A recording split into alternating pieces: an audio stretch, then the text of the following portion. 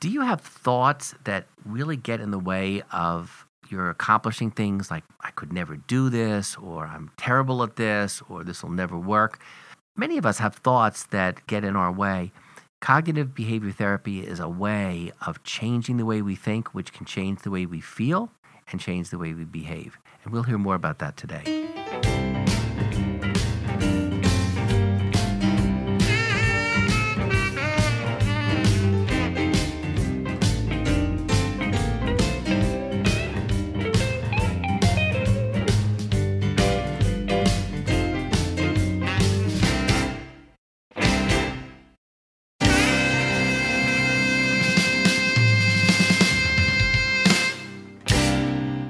Welcome back to Shrinking It Down, Mental Health Made Simple. I'm Gene Beresin. And I'm Steve Schlossman. Gene, how you doing? Oh, I'm doing fine. So how's your Blackwater? What is it? Not Blackwater. Blackwater are special ops teams that are hired. They're mercenaries. That's I what know. we're talking about. I'm thinking too much of all the stuff in the news. No, you played this virtual game. It's not even a game. It was a TV show. It was on Netflix. See, I see how dumb I am about this stuff. No, I'm just talking down to you, too. Bandersnatch. Bandersnatch. Which is the name of the video game that he's pretending to code for, set in the 80s on this new episode of Black Mirror. And the reason I'm obsessed with it isn't because it's so good, because it's not that good, I don't think, but because it's new. It's a new form of entertainment, and I haven't made up my mind as to whether I like it, because I like entertainment to kind of wash over me. I like it to be passive, and you can't be passive in this one. And in fact, what you do has real repercussions, and I find that uncomfortable. But you're interested in virtual reality. I wrote a virtual reality script that got worked bought, on one. But I don't like the devices. They make me a little sick to my stomach, and I am not I think something's going to happen for them to catch on. I want to relax and eat my popcorn. I don't want to have to work that hard when I'm watching something. Do you think that like other people like this interactive I mean, maybe it's like, maybe you don't play video games, right? Well, Exactly. This would appeal Yeah. This would appeal to the kids and young adults and older adults that are into the video game What's culture. interesting about it from a kind of a psychological perspective, since you asked, is so the choices that people make are kind of, I mean, they can't not be Rorschach tests, right? Like you have these really powerful choices, like kill your father or don't. Like that's literally one of the binary moments of the show. Sounds Oedipal to me. Yeah, good. I'm glad you remember that. So my older daughter and her friends played, and it went for an hour and a half, or watched it. Yeah. And then she said, I'm going to have you watch it, Dad, with me, but you make all the choices. And I did, and it only went 40 minutes. And I was like, so why? Why was mine shorter? And she said, because you made every safe choice. Like, I didn't kill my father. Apparently she did, which was not, pleasing. We had to talk about that, of course. No one jumped out a window. That's another choice. So, like, they become things you can talk about in the office. And I've had patients bring it up in the office, like, yeah, I totally chopped up that guy. Like, you did? And he said, yeah, they gave me the choice to or not to. I wanted to. So would you actually play a game like that with one of your patients in real time? It's too long. But if it were shorter. If it were shorter? Yeah. If there were an abridged version, so that might be something that might be pretty cool as a therapeutic tool. I don't think it's that different from playing a game. Any game, a board game. No, it's probably not. Yeah, and we do that. So. Yeah. What's going on with you? Well, in the context of what we talked about last time, evolution, New Year's evolution, what's been on my mind is weddings. My daughter is getting married March 30th. Yeah, you're playing something. Actually, well... Aren't you playing Blackbird by the Beatles? She wanted Well, everything's changing by the day, with these weddings. But I've only had one, so I don't know. Well, this is my fourth. Okay. And hopefully the last. You mean the fourth of your kids? Fourth You've of my only kids. Personally engaged in one that I know of. I've only engaged in one. But she was thinking that having that tune Blackbird that Paul McCartney played would be great as walking down the aisle. I mean, just so tune. I'm kind of thinking about it. But also, it's hard. It's a hard tune. Our good friend David Kay's daughter is getting married in Austin on February 23rd, and the band Pink Floyd is, it's like the Blues Brothers. Like the band is back. We're going to be just so playing in listeners Texas. know, Gene is a member not of Pink Floyd, Yeah. but Pink Freud and the Transitional Objects, Right. which is a real band that has played many gigs, at least 5, and at large stadium settings like the Academy of Child and Adolescent Psychiatry Ballroom. Yeah. But it is enjoyed by everyone. It's a Yeah. good band, actually. Actually, they're a really good band. You can find them on YouTube. You Yeah. can look them up. We have good T-shirts. Yeah, and you have good Which t-shirts. is the mark of a good band. But yeah, no, and David's daughter wanted us to play, so we're playing for the rehearsal dinner, and then we're playing a few tunes at the actual wedding itself. Feeling all right? It's all right to have a good time? Well, Yeah. I don't think Maddie would want me to announce what we're actually playing yet, but we're Okay. playing the first dance, that the bride and groom, with the father-daughter dance, and then father and daughter are going to sing a couple tunes together. We'll play, and she wants to sing one for her husband, and we're going to be playing. We'll play that. So it's going to be. This is breaking my... It's so great to bring So- music into this. So as much as I want to keep talking about this, we actually have a guest to my left and to your right. We should introduce our guest and say what we're going to talk about today. So today we're going to be talking about cognitive behavioral therapy. And it's hard to say, which is why we say CBT often Right. instead. Right. Right. But it's also it is one of the most valuable therapeutic methods, and I believe it's the most evidence-based method of treatment that we have it is by the- orders of magnitude. I think it's the actually it is the most- psychosocial treatment. we'll or- learn more when our guest introduces herself and tells us about this. But it has been extensively studied, and it also is you're able to use it a lot on your own. So So rather than our talking about it, let's introduce Dr. Susan Spritch, who is, well, actually, she wears so many hats. We know her as the person to whom we've referred many patients, and they've all gotten better. Many. So to this date, she's like 100%. She's batting 1,000. But rather than try and describe her job, I'm going to ask her to. So Susan, welcome to the show. Thank you. Tell us what you do.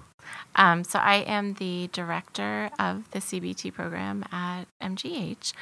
So it's actually the adult CBT program is what I do here, although I do work a lot with children and adolescents in my private practice office, and I have done some research on child and adolescent patients here at MGH. And then I'm also the director of postgraduate psychology training for the MGH Psychiatry Academy, which is the continuing education division of our department. And I'm also the clinical lead for the internet-based CBT program, iCBT, which is a program run through Partners Collaborative Care, which is the primary care practices. Is that all? I mean, that's not very much. There actually are a few more things that I do. No, that's incredible. but- That's like 3. So there's 2 directorships and 1 prime lead. That's huge. yeah, it's amazing. That's like you and I trained together, and I have very little to show for it, and you have these 3 gargantuan titles. That's so cool. I don't think that's true, but thank you. So, can you just explain really briefly, like, what is CBT? Right, that's a question that comes up a lot. What I always say to people is that it is sort of what it sounds like, that it's a form of therapy, it's a form of psychotherapy, and it has to do with looking at people's thoughts, so like what they're saying to themselves, and their behaviors, and really, looking at what symptoms people are dealing with, problems that they're bothered by, and looking at how changing either the way that they're thinking about the situation or the way that they're behaving in the situation can help them cope more effectively.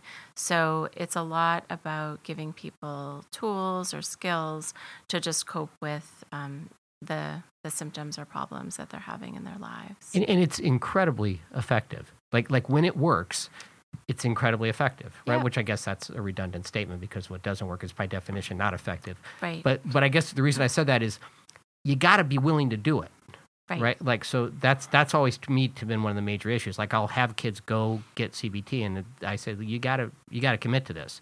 It doesn't kind of wash over you. There are things you have to do. Right. I think that's the thing that's really challenging about it is that that it can be very difficult. So, if you're looking at, let's say, changing behaviors, if someone has anxiety and they are fearful of heights and they avoid heights and whatever, if you're doing exposure therapy with them, you will be talking with them about facing their fears, basically, and so exposing them. That's why it's called exposing them. Yeah, exactly. And as much as possible, it's not. Sometimes it's creating an anxiety hierarchy. So talking about the anxiety, talking about different situations that might create different levels of anxiety.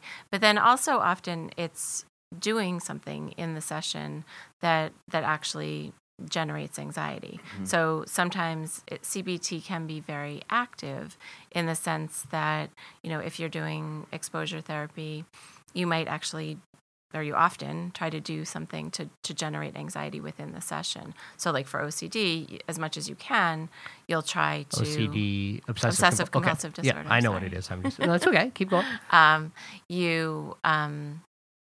You'll try to do something in the session to bring on anxiety and then coach the person through sort of refraining from doing their rituals. So contamination fear, you have them touch a raw fish but not wash their hands.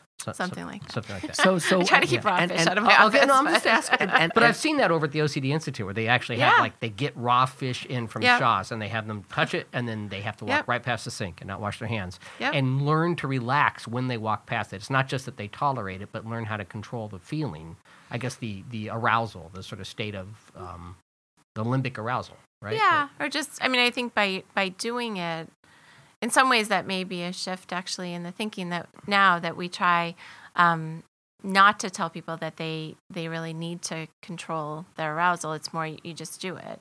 You do it. Oh, that's interesting. You notice it. You observe that you're feeling anxious, but you do it anyway. Now, when you say do it, is some of the hard part that they have to practice doing these things on their own outside of the office? Yeah. So that's so there's homework. Right. We actually have shifted away from calling it homework because of the aversive connotation. Right move, yeah. Yeah, but they have to practice outside. You call of it the screen sessions. time now? No.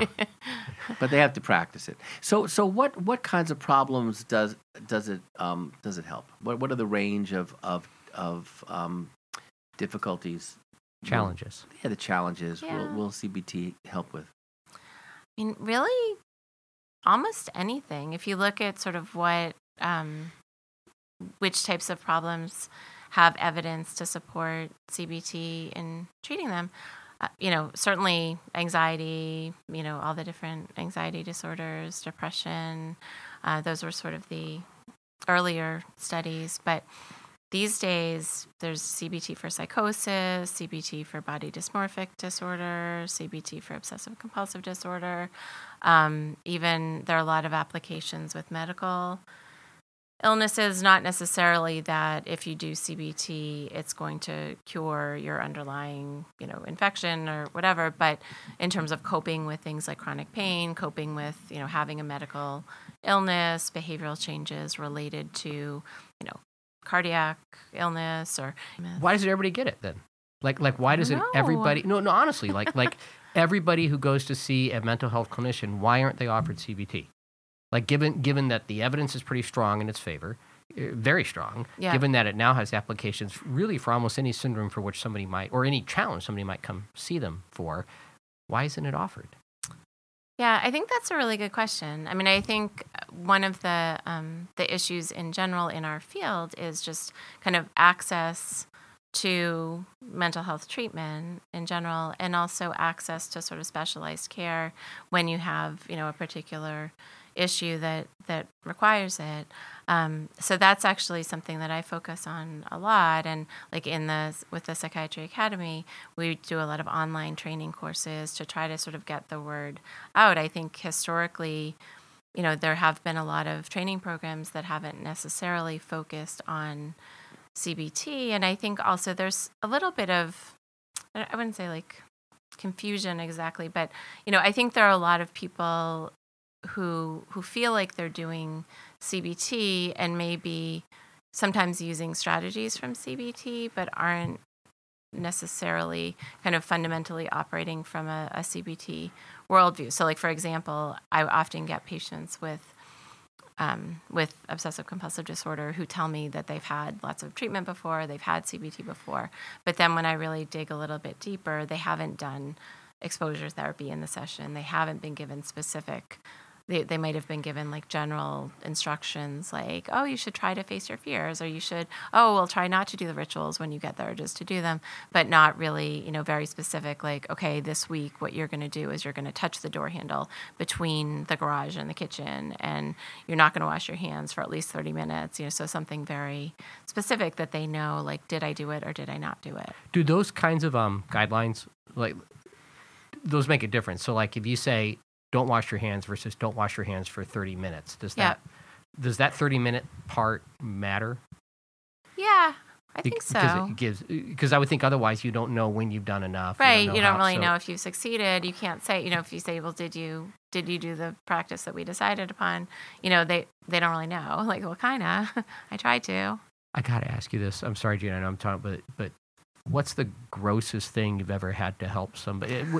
Protecting patient confidentiality, but like the thing that you did exposure therapy for that was just like a spider. Like, what did you? Grossest. Or the thing that just got to you. Like, because there's got to be some things that you're helping a patient with that also maybe.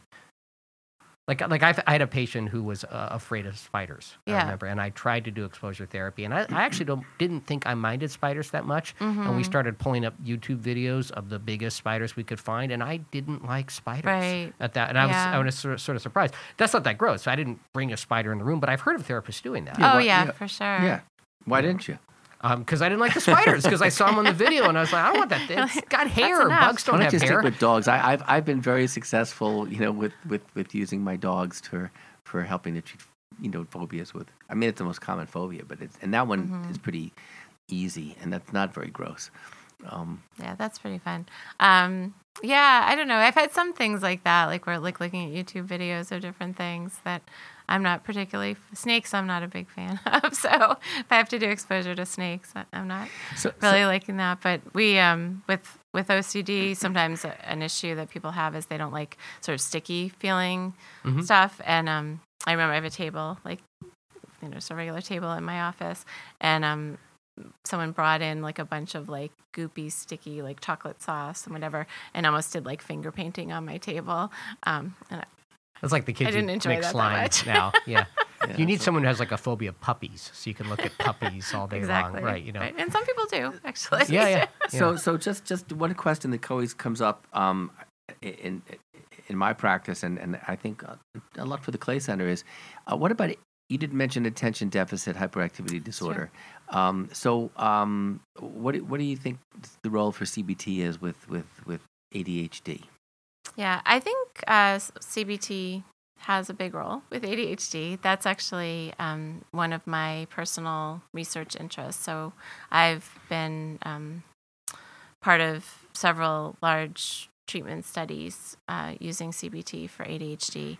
I think there's some confusion about that because there was a very large study that was done about, I think, probably 15 or 20 years ago, the MTA study, that looked at... What's MTA stand for again? Multimodal treatment for ADHD, I think. Yes. Yeah. That's right. I just had to think out loud. Go ahead. And what they found actually was that they looked at psychosocial treatment only, medication plus psychosocial treatment, and placebo. And when they compared those different groups, they actually found that the medication and the medication plus psychotherapy did the best, but that psychotherapy didn't really add much to the, if anything, really to the medication effects. So I think there's this idea out there that psychosocial treatment doesn't really help with ADHD, but there are a few things that are, kind of unique about that. It was definitely with younger children, and the type of CBT that they did is not necessarily the same as what we do now. So the studies that we've done here at MGH, we did 2 studies with adults with ADHD, and they were people who were on medication, although we did sort of pilot test our treatment with a few individuals who were not on medication, and just anecdotally, the results were good. So we found that comparing medication alone with medication plus cognitive behavioral therapy for ADHD, the group that got the combined treatment did significantly better. So when I was a resident and you were either a postdoc or a psych intern, I can't remember when we crossed paths, but Yeah. we were taught I had that an intern. contingency management plans for ADHD, sort of like, reward chart stickers for Yeah. like little. Is that what you're talking about when you say No. So our treatment we developed in adults. So like people, stars? over Probably wouldn't work. I would like a star. over but 18. yeah. I actually like sometimes stars. animal stickers. Yeah. I Yeah, tend to be giraffes. my favorite. Yeah. Or candy maybe. Yeah. I don't know. And then we also did a downward extension of this to adolescents, so kids in high school. But it's really more of a skills training type of approach where, so we do a lot with like helping people set up their own systems, make sure, they know all the stuff they need to do, they know where they need to be, having systems for prioritization, kind of setting the stage for not being so distractible. We do a cognitive therapy piece, so both looking at sort of the typical like negative thoughts that people might have. What's an example of that? A negative thought. Like if people have a history of failure, someone asks them to do something, they might think, I'm probably not going to be able to do it. Like, why bother I'm not- trying? Yeah. That Okay. kind of Yeah. thing. And also in ADHD, interestingly, sometimes people get really what we call like overly optimistic thinking, where they think, oh, well, I don't really need to start the paper today because I have all weekend. Monday's a holiday. Like, I have so much time. I can definitely write this 20-page paper on probably Monday when I don't have school. I think I could use this treatment. This might be useful. Well, so here's the thing. So segueing from that, you mentioned access, and you mentioned the importance of clinicians really learning good skills so that they can incorporate it, or evidence-based skills that are effective, and that's really great. What about, since we have such a problem with workforce in our field with people out there who know skills, are there ways that folks can actually get started online or through books or on their own, or does this really require? I mean, does it necessitate seeing a therapist to get the skill sets they need? Oh, for To learn patient CBT. side. I mean, let's say they have a phobia, or let's say they're anxious, or let's say they are they're feeling down, or they have negative Yeah. thoughts. I'm worthless, or I'll never be able to. I won't be able to do that. Can they get some help on their own while they're waiting to see somebody in the field, or is this something that don't do it without adult supervision? Don't do it without a professional. I think there are a lot. I mean, there are a lot of resources out there. Yeah. There are, a lot of self-help books. There are some online programs. There are apps now. There's apps for cognitive therapy. Are they worth it? I mean, is it valuable to start that, or should people really make an effort to see somebody who's trained in this and get started, and then use that as a toolkit? What do you recommend? And keeping in mind, it's easy to say make an effort if you live in a city like Boston, and even here it's hard to find people. But there's a lot of folks who don't have. I'm just trying to be never I'm just trying to be very practical about this, because we hear so often, I can't get to see a child psychiatrist or a psychologist. I mean, there's just a social worker. I mean, there's nobody out there, Right. and my kid's struggling, or I'm struggling, and what do I do? I mean, it's gotten to the point where I can't wait 6 months or Right. longer. So what do you recommend for folks in that situation? I think it can't hurt. I mean, the only downside, well, I think, with self-help books or apps or things like that, I think one thing that they lack is the accountability. So, maybe it's different if people are really motivated because, they're anxious and they're not functioning or something like that. I think, what I hear a lot from people is that they've purchased multiple self-help books, or they have a bunch of different apps on their phone, and they don't use them consistently. So I think one thing, meeting with a therapist, whether it's individual or group or whatever, is that they have some accountability. They know someone's going to say, hey, did you fill out that thought record? Did you do that? Did you challenge yourself?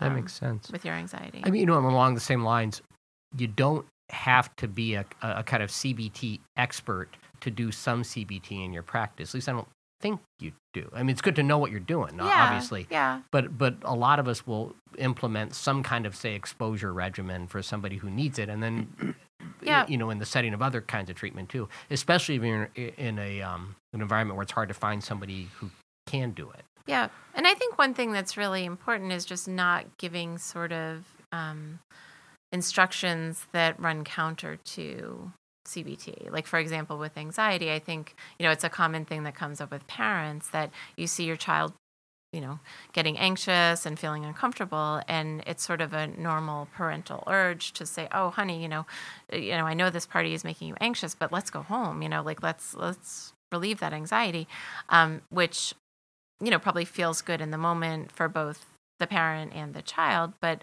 might inadvertently be kind of giving the message that, oh, you shouldn't stay places if you're feeling anxious, or, you need to sort of make decisions based on your anxiety level, which probably isn't what we want to. Yeah, did you see 8th Grade? Did you see the movie 8th Grade? No.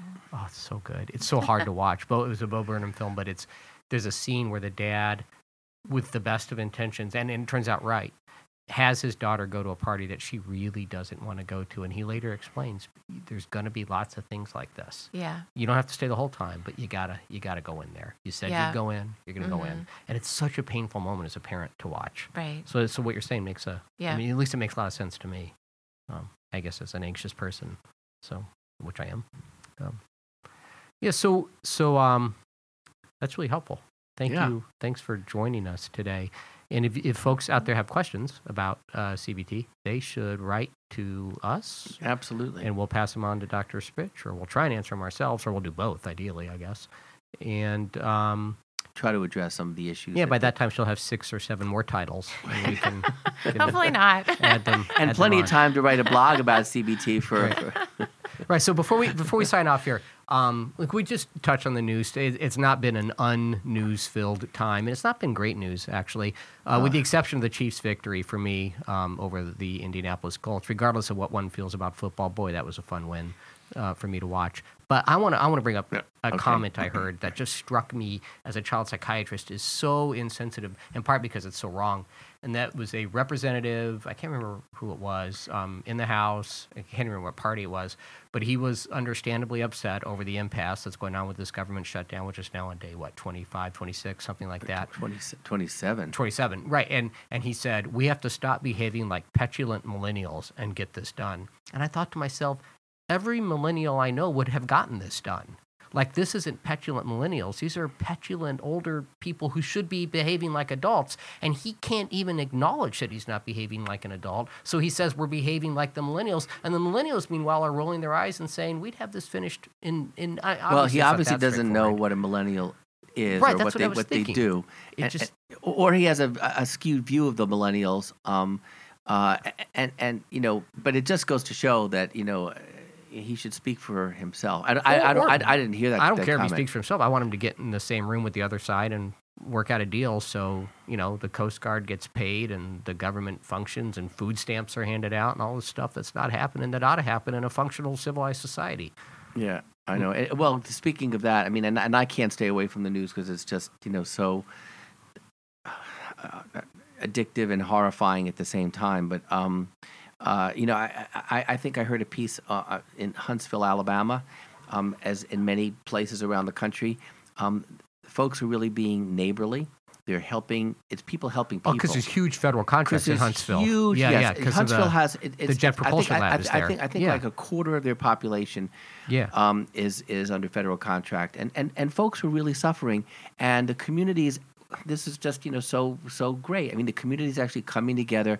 People helping people, no shame involved, So this is what drives me crazy about America, which is a country I love dearly. I've never lived anywhere else, so it's easier for me to say that. But why do we only do that in these crises? Right. Like, why don't we do that all the time? Why can't people be neighborly even when something bad isn't going on? Right. I don't. Well, we have to wait that. for mudslides or disasters or government shutdowns to kind of bring out the best, and in the worst times bring out the best. So what you're saying is really what we should be teaching our children, is like, the golden rule. Treat every day like a shutdown.